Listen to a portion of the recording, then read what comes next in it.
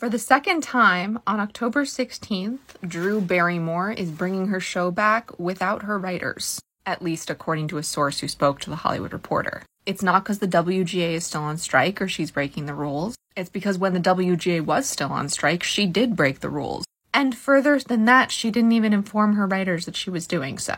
And it doesn't matter that she walked it back. The damage was already done. And you know what?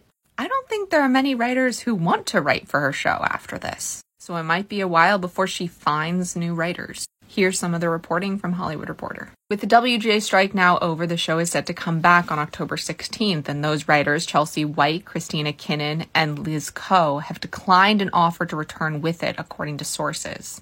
The production is now interviewing new writers and will be in compliance with the Guild. On the day the show came back, when the writers were on the picket line in front of the stage door, White said, "It's a bummer to hear that the show is going back because it sends a message that union writers aren't valuable."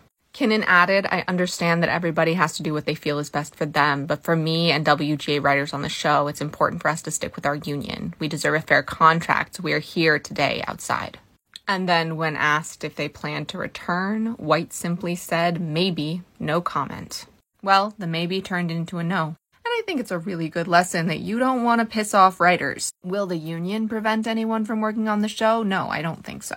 But writers' individual thoughts on what happened and how Barrymore handled things might. And I think we're going to start seeing a lot of consequences like that. We'll know more as time goes on. As always, solidarity forever, and the unions make us strong.